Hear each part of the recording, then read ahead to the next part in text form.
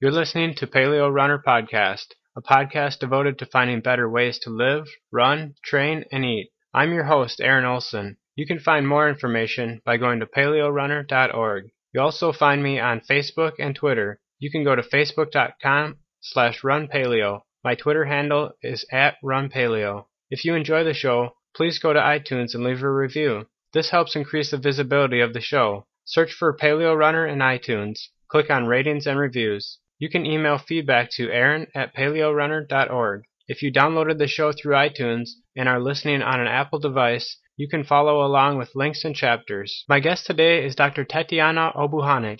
Tetiana earned her PhD in immunology from Rockefeller University and has done research at Harvard Medical School and Stanford University School of Medicine. She is co-author of several peer-reviewed scientific publications and the author of Vaccine Illusion: How Vaccination Compromises Our Natural Immunity and What We Can Do to Regain Our Health.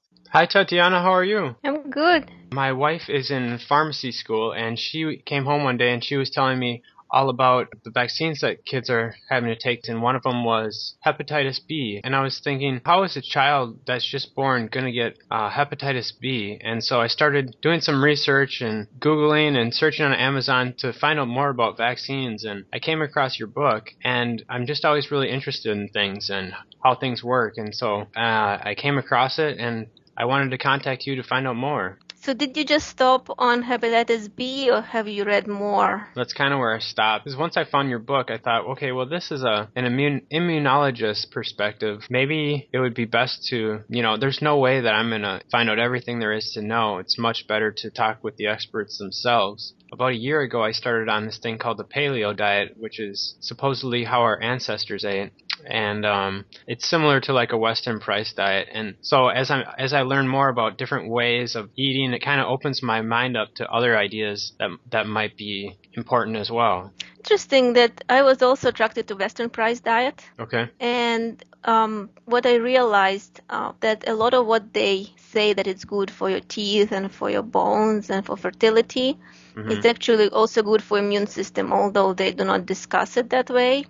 But once I start looking at research literature from that perspective, all of a sudden all these papers pop out into my attention, like what is vitamin A doing for the immune system, or vitamin D. And all of these vitamins are really high on Weston Price food recommendations list. But it's pretty much, there is not much awareness that these vitamins are important for the immune system. So it's Right. interesting.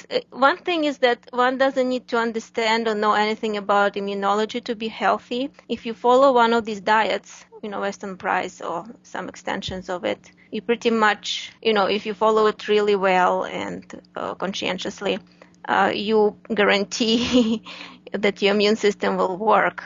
If you want a little bit more reassurance, you can, poke a little bit for more scientific information, what is known by now. But it's really, just for curiosity. You have a PhD in immunology, correct? Yes. And how did you become interested in immunology in the first place? Well, it was pretty much a random choice of doing a few rotations in graduate schools, and then whatever lab that seemed like a good match for me, I ended up there. So in the beginning, there was not much of of a story why I got attracted to it. But you have to realize that what immunology studies is really the process of immunization, which has nothing to do with how you naturally defend yourself from coming down with disease complications, right? So it's all for the sake of studying immune responses and for applying that information to make more vaccines. It's a sort of its own circle. And while I was in the field, I knew nothing about what to do to build up resistance from diseases. Like if you get the disease, it will be mild rather than, completely deleterious. So this is something that I had to learn by myself, pretty much on my own free time. And this is the information that is valuable to me as a parent and as a living being, right?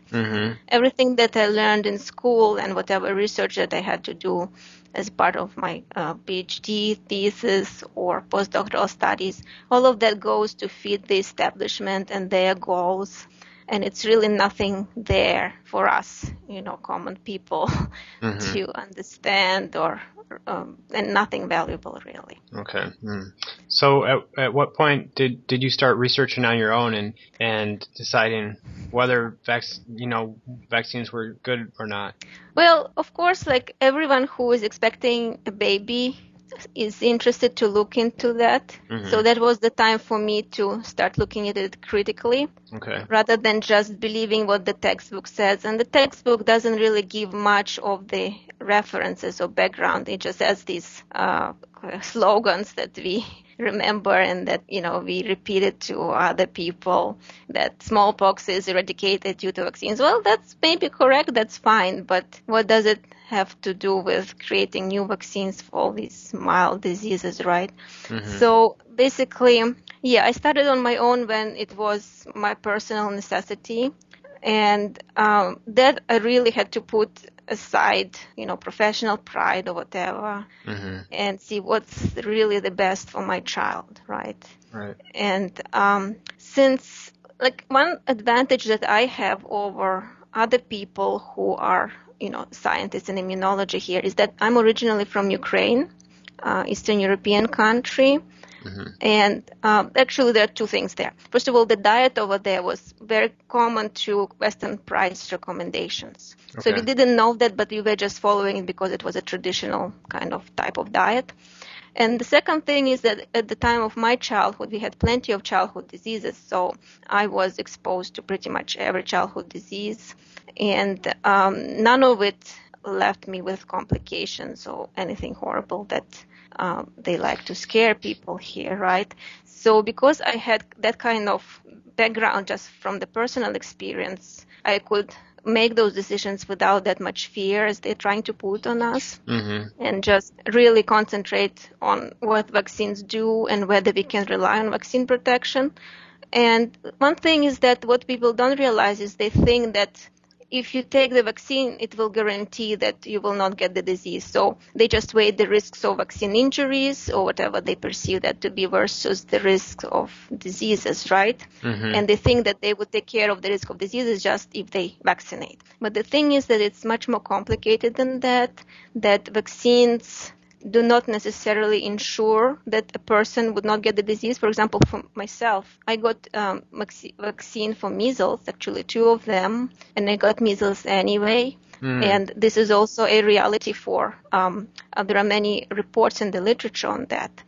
And right now it's kind of, it becomes evident that there is a genetic sort of variation in the human population. And in some people, vaccine works more effectively than in others.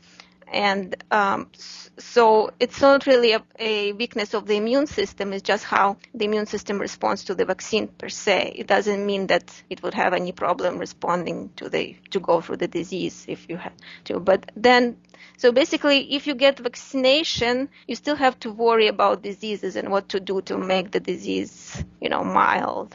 But then if you don't take vaccination, then you worry about it, but you don't have to worry about potential vaccine injuries. So you have like one less thing to worry about. You can just focus all your attention to learn what kind of nutrition you need to keep your immunity strong along those lines, other than being overwhelmed with all the literature on potential vaccine side effects and short-term or long-term problems. So are you saying that if we keep our immune systems healthy, that we can overcome some of these diseases if we're exposed to them? Like, take something like polio. Is that something that our immune system can fight against? Yeah, so there is actually interesting observation in the past that when the polio virus was still around, now it's eradicated, but when it was still around, out of 1,000 people that they detected polio virus in their throats or in their stool, only 0.1% had paralysis. So 99.9% had contact with the virus and didn't have any disease whatsoever, and 0.1% got paralysis. So what is the difference between 99.9 and 0.1%, right? If we kind of concentrated on that and determined what made them so weak that they succumbed to the virus, as opposed to just blaming the virus and say, let's eradicate it the way we did, that would be another way around. But public health decided to go the way that they always do it. They just eradicate what we perceive as the enemy.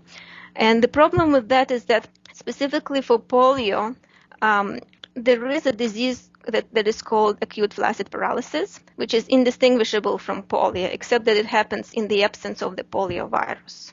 So obviously there are other causes of this type of paralysis. Okay. And right now, once they eradicated the polio virus, it's not the cause of the paralysis anymore, but this paralysis persists in India, and it's actually going up.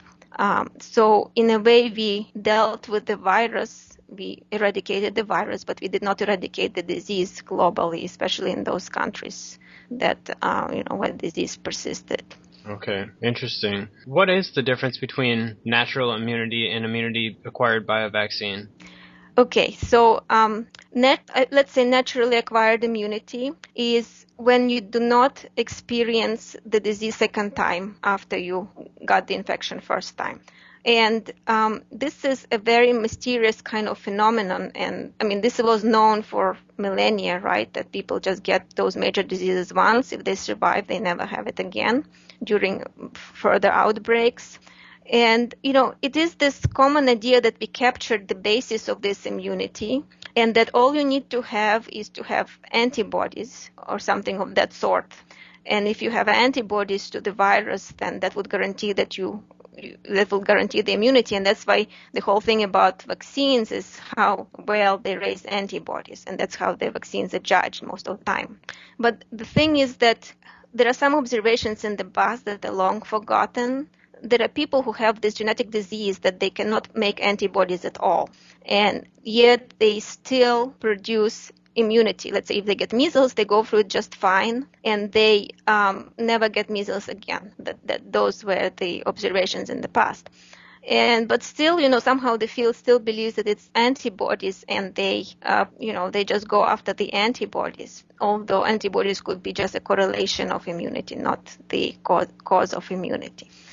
So therefore, with vaccines, what we have is that immunity wanes. It kind of stays there for a short time. And then, like it was shown from mice, if you inject mice with live virus, the protective serum titers that remain after that injection, they go on for a long time. But with live attenuated viruses or inactivated viruses, that protection just doesn't stay. So it's something about the life being, the energy of the virus, some alternative circles will say life force or whatever of the virus that makes a difference. You put in exactly the same virus that is dead, and it just doesn't induce that lasting immunity. And we have no idea why. Okay. So there's still a lot to be researched, it sounds like, but because they're so focused on just creating vaccines, they don't allow the research to go in a different direction. Yes, they do not, and I think they kind of reached a point that we believe in the molecular mechanisms. And that's it. And we never go beyond to the next level. It's like we are being stuck on the Newtonian mechanics, and we don't allow for the possibility of quantum theory to be true, to have another leap. And so basically this is where we are stuck in immunology right now, and in biology in general. There is this another kind of part of medicine, homeopathy, alternative field that talks about energy rather than molecular mechanisms. And there are, in the history of immunology, there were a few researchers who kind of started researching something along the lines of homeopathy. And they were all kind of beheaded for their attempts to do that, even though they were established scientists. So immunology and homeopathy, they're just like enemies of each other, just like, the modern medicine just would not allow homeopathy to be acknowledged. And yet there is something interesting about homeopathy, and I had personal experience just with treating fever in my child with homeopathy, how well it works when it is done correctly. It's just magic, and we still do not understand why. I was talking to you at the beginning about how the paleo diet kind of opened my eyes to other ways of thinking about things like health and nutrition, and I think that idea that the body is a complex system and we might not fully understand it is kind of difficult for some people to accept, that there may be things who knows what they're going to find 100 years in the future from now about what kind of foods are healthiest for us. So the paleo diet way of eating is to look at the body as a complex system that's not fully understood and say, how did we evolve to eat? And it sounds like what you're saying about immunology is that there's a lot of things that are still not quite understood. And just to give a panacea, one recommendation for everyone might not be quite correct. Yes, and interestingly, just based on evolution, if you apply the same kind of evolutionary arguments, what is best for our immune system, vaccines were not there for millions of years, right, for us to adopt to vaccines. Mm-hmm. It's just like 200 years ago, there was one vaccine, and in the last 50 years, we got the rest of them. So why would our body even be able to handle vaccines? Because it's a very unnatural way of delivering antigens into your body, right? Mm-hmm. Right. So in a way, if you think evolutionarily, Mother Nature actually created a perfect vaccine. And really, when you really need the protection of something that we would consider a vaccine is really in the infancy. And the natural vaccine is actually breast milk. So everything that the baby needs for protection from viruses and bacteria in the environment at the time when baby's own immune system is not yet mature enough to deal with that, all comes from the mom's immune system. And mainly, there are two ways. One is it goes through placenta in the beginning, and later on, when the baby is separated, is born, then it goes through breast milk. And that's all that the baby needs. But we are, meddling with that. We take breast milk out, put formula in, and then vaccinate. And we think that we will get away with that kind of regimen. But I think the health of babies overall kind of show. So what do you say to people who say, your theory might be correct, but in the meantime, we need, vaccines have done a lot of good, and we might need to consider them as our only option? I don't see that especially the second part is correct. Why would vaccines be the only option? When there is definitely the option of making your immune system strong by means of nutrition and, of course, breast milk in the beginning, that to such a degree that you can withstand all these viral diseases without complications and just have them as mild diseases or sometimes asymptomatic diseases, right? Mm-hmm. Invasive bacterial diseases, it's another kind of area that only happens when people are somewhat immunocompromised. It shouldn't happen at all in a healthy person. You were talking about how it's not really the only option, and that if we can strengthen our immune system to deal with these diseases and then overcome them and get stronger. Can you elaborate a little bit on that, because the audio was getting a little bit choppy? Okay, so we can take an example of measles, and that would be kind of an easy example, right? Mm-hmm. So if you do the vaccine, that ensures that some people who are genetically predisposed to respond with high antibody production to measles vaccine, the way it is formulated, will be protected for longer time from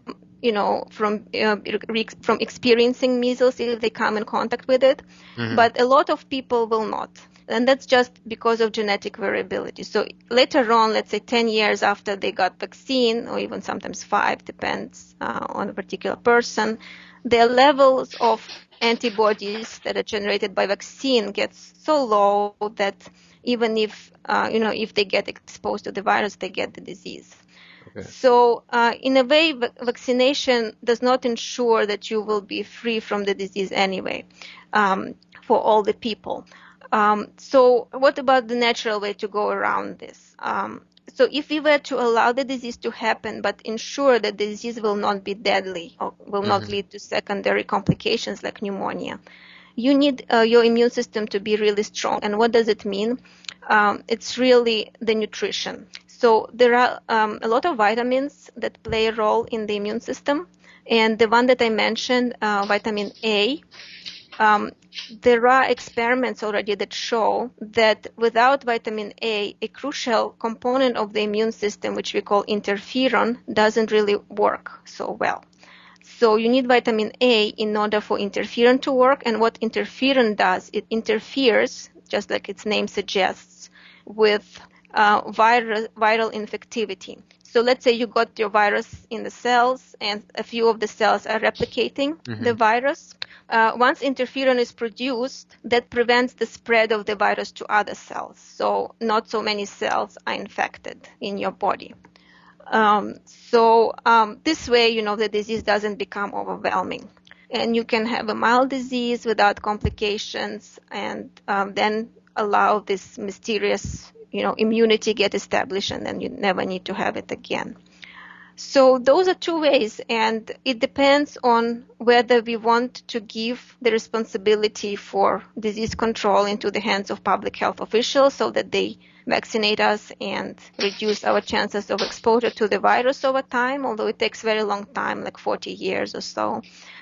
To achieve that goal, or if we want to, take responsibility into our own hands and ensure good nutrition for ourselves, then that's what we do, and it's a personal preference. I cannot convince other people to be on good nutrition if they don't want that, right? So it's really a choice that people have to make. So what are some things that people can do to increase their immunity through nutrition? Well, pretty much if they have Western price-like diet, then as I said, that ensures that they have really high immune defenses. And that already showed even in the research of Weston Price himself, where he was mainly looking at tuberculosis. That was one of the, of the plagues at that time. And so his nutrition correlated really well with the resistance to TB. And that probably was due to vitamin D effects, and maybe even vitamin A as well. But basically what we have in Western Price diet is sufficient to keep your immune defenses strong. Can you talk a little bit about what the Western Price diet is? What makes it up? Weston Price, so he did research in the 20th century, in the earliest 20th century, in various parts of the world.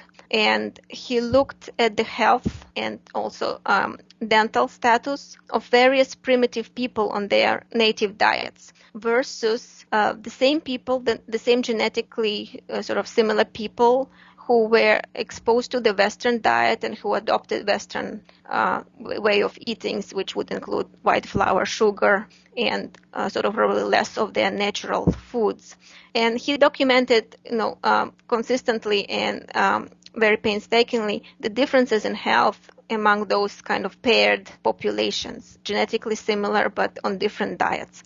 And by doing this kind of research around the world, he came up with the rules, or he came up with the trends of the diet to see what really in the diet makes people strong and robust versus weak and sickly. And what came out of his observations is that you really need a diet which is rich in fat-soluble vitamins. And of course, there is a whole bunch of other recommendations down the list, but I think vitamin A and D are on the top. And of course, at that time, nothing was known about the mechanisms of these vitamins in the immune system, so it was just empirical research. And yet, modern science confirms that these vitamins are extremely important in the immune system. Okay. Well, as I'm thinking about this, what are some of the downsides that could result from getting a vaccine? I mean, some people might think, wouldn't it be safer just to get the vaccine and have a nutritious diet? This is a controversial topic because all we hear is that parents complain how their kids' health goes down after each round of vaccination, to the extent that even if in the beginning they might have this kind of mindset, after they see how the health of their kids deteriorate, they just have to stop that. And I've heard a lot of these kind of stories. So immunology really doesn't study how vaccines affect other systems in the body, especially the brain, because expertise of immunology is restricted to measuring antibodies and, other immune responses, not how it overall affects health. So it's really what we have are parental observations, the databases of vaccine injuries, and this kind of information. And now there are these studies that are starting to pop out that compare the health of vaccinated children with the health of unvaccinated children. And there is an obvious trend that the health of unvaccinated children, especially those who make this choice consciously, rather than just by forgetting or by neglect, that the health is really much better in Really? unvaccinated children. Yes, those studies can, of course, be criticized for saying, well, we don't know if it's really the lack of vaccines that made the children healthier or other factors that health-conscious parents, choose to do, maybe extended breastfeeding or better nutrition as well. So, of course, there is, like, scientifically, there is still some issues to work out. But the trend so far is that way, that with especially in the developed countries, like United States, unvaccinated children on average are healthier than vaccinated ones. What kind of health parameters do they measure in those studies? They measure chronic diseases, also allergies, asthma, autoimmune diseases, things that are chronic in nature and that, not something that you would just get over once and for all and you're done, but something that affects your life in the long term. I get allergy shots once a month, and I had to go through like a 6-month build-up period, and I had my allergies as I got older got worse and worse and worse, and finally about a year ago I decided to get vaccines for it, I'm not sure if they call it vaccines, but I think it's called immunotherapy or something like that. And am I doing harm to my health by getting those shots? I'm not really sure what those anti-allergy shots are about, so I cannot really comment on that. Okay. So after everything you've learned, what do you have recommendations that you give for parents? I cannot really give recommendations because I'm not a medical doctor and this is a medical topic. So I can only tell them about science and what choices they have, and they really have to make the decision and what they are going to be committed to. Okay. Wow. Well, it's been really fascinating talking to you. I feel like there's so much more to think about now. I don't have any kids yet, but I would like to sometime in the future, and learning about it from different perspectives, I think would be a really healthy thing to do. Yes, for me it's also quite inspiring that people are open-minded and they are interested to learn the information, which might be different from what mainstream is telling, and interested to consider and research further and make their own mind rather than just blindly follow, the population. So, right. Yes. What has been your feedback like from the scientific community and from doctors, from parents? Has it been positive? From parents, it's very positive. From my colleagues and from scientific community, it's not so positive. And of course, that's because no one in immunology ever studies to such scrutiny the mechanisms of natural defenses. Everyone is focused on vaccine strategies. So it's really to talk about other things. It's out of the box, and they don't want to see that happening. So, but among parents, there is a lot of gratitude, and I've been enjoying talking to parents. Where would you direct people who want to learn more about this to go? Well, the information is all over the place, but one really interesting side that I think the information that they put out is quite good is International Vaccination Council. Okay. Yes, so I think the information there is very much based on science, and they have a lot of references always in their articles. So instead of just listening to what one expert says versus another, and if there are scientific references that one can go to, it's better that way. Okay. Wow. Well, it's been a fascinating conversation. I really like the idea that there's other information out there and that we can, make decisions for ourselves rather than just relying on experts. Yes, I think that's important for people to understand because it's one thing is to follow an expert, and another thing is to follow the Joneses, right? And if the Joneses decided to go holistic and not vaccinate, and you just do that blindly, that's not a good idea either, right? Right. It's better to really approach the situation this way. Like first, think about what is it that you want as a parent, for example. And of course, every parent wants to have a healthy child. And so then the second question is, how do you define health? And let's say someone would say health is when the child doesn't have any chronic conditions, any allergies, any food allergies, asthma, doesn't have ear infections. The health of the child is so robust that there's barely any susceptibility to cold or flu every year.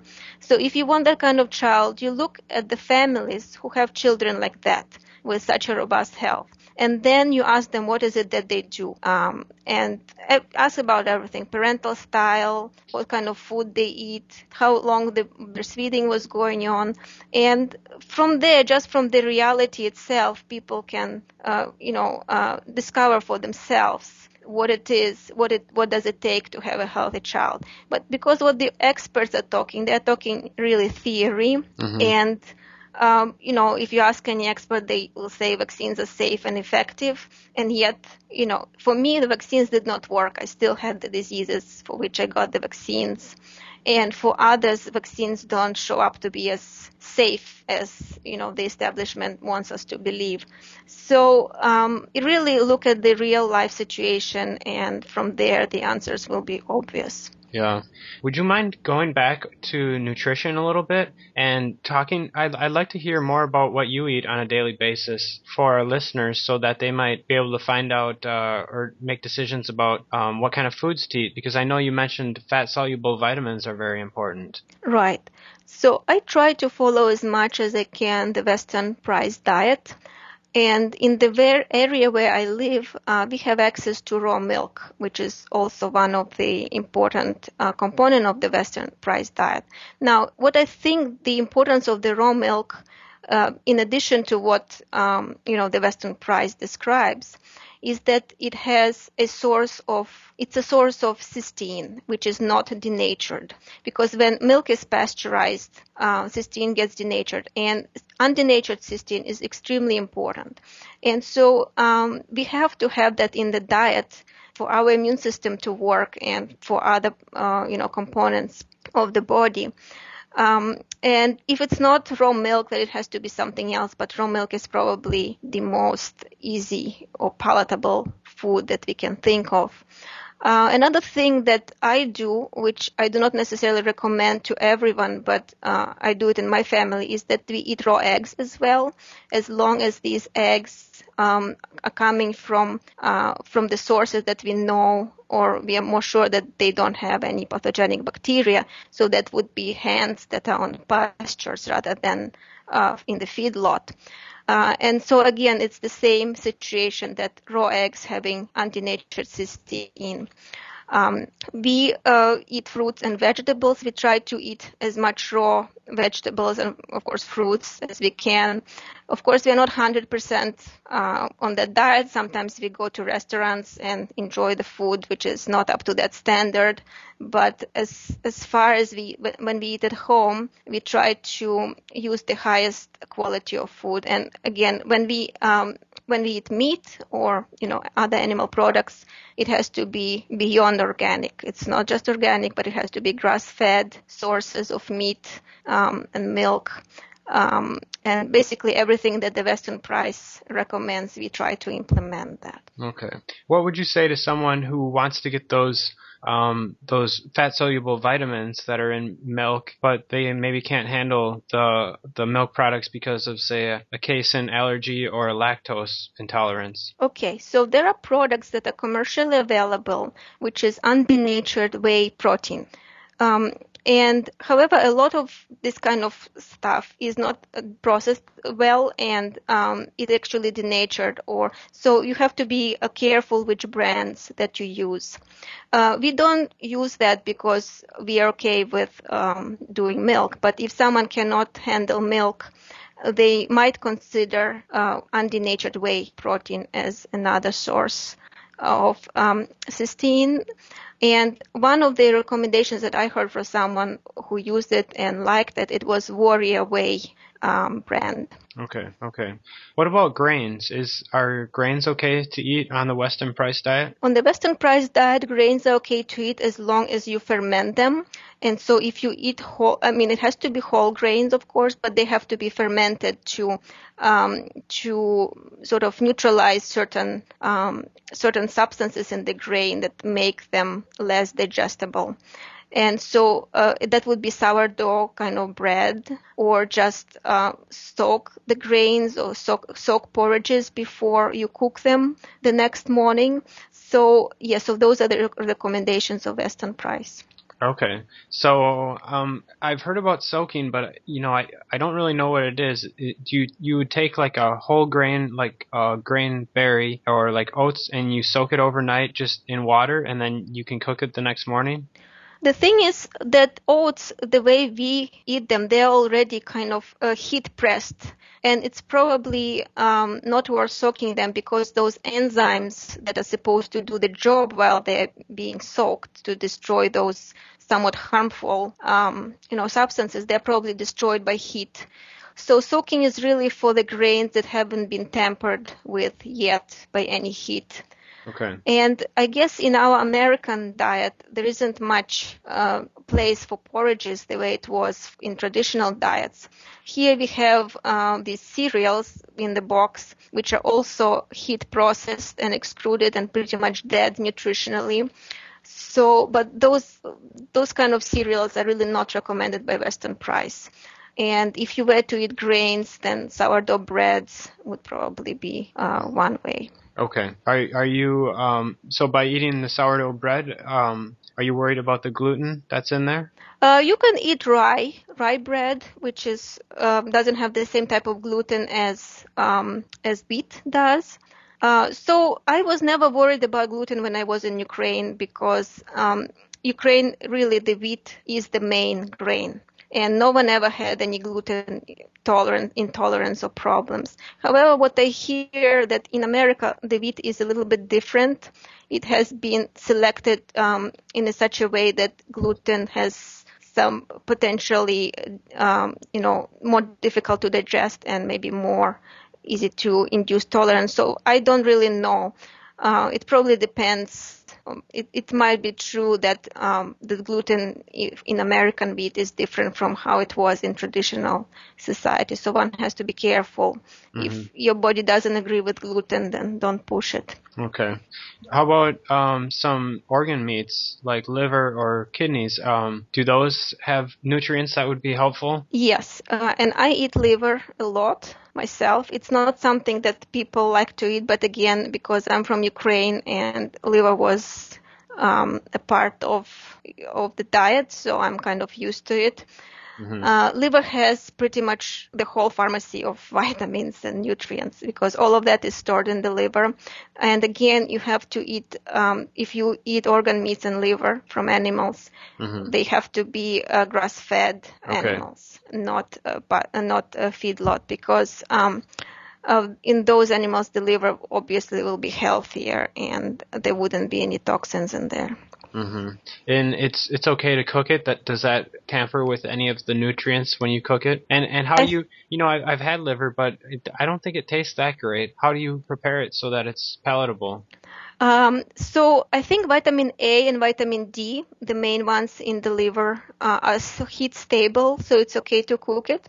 Mm-hmm. So yes, I understand that the taste of liver could be very strong, but I'm okay with it. I know other people might not be, and maybe there are ways to prepare it to mask the taste, but just to put salt and pepper and pan fry it, for mm-hmm. me, that it does it. Okay. Well, Tatiana, thank you so much for talking with me today. It's been eye-opening, and it's been a very interesting conversation. Yeah, my pleasure. You've been listening to another episode of Paleo Runner Podcast. To find out more information, go to paleorunner.org. You can also find me on Facebook and Twitter. Go to facebook.com/runpaleo or find me on Twitter with the handle @runpaleo. If you enjoyed this podcast, please go to iTunes and leave a review. Thanks for listening.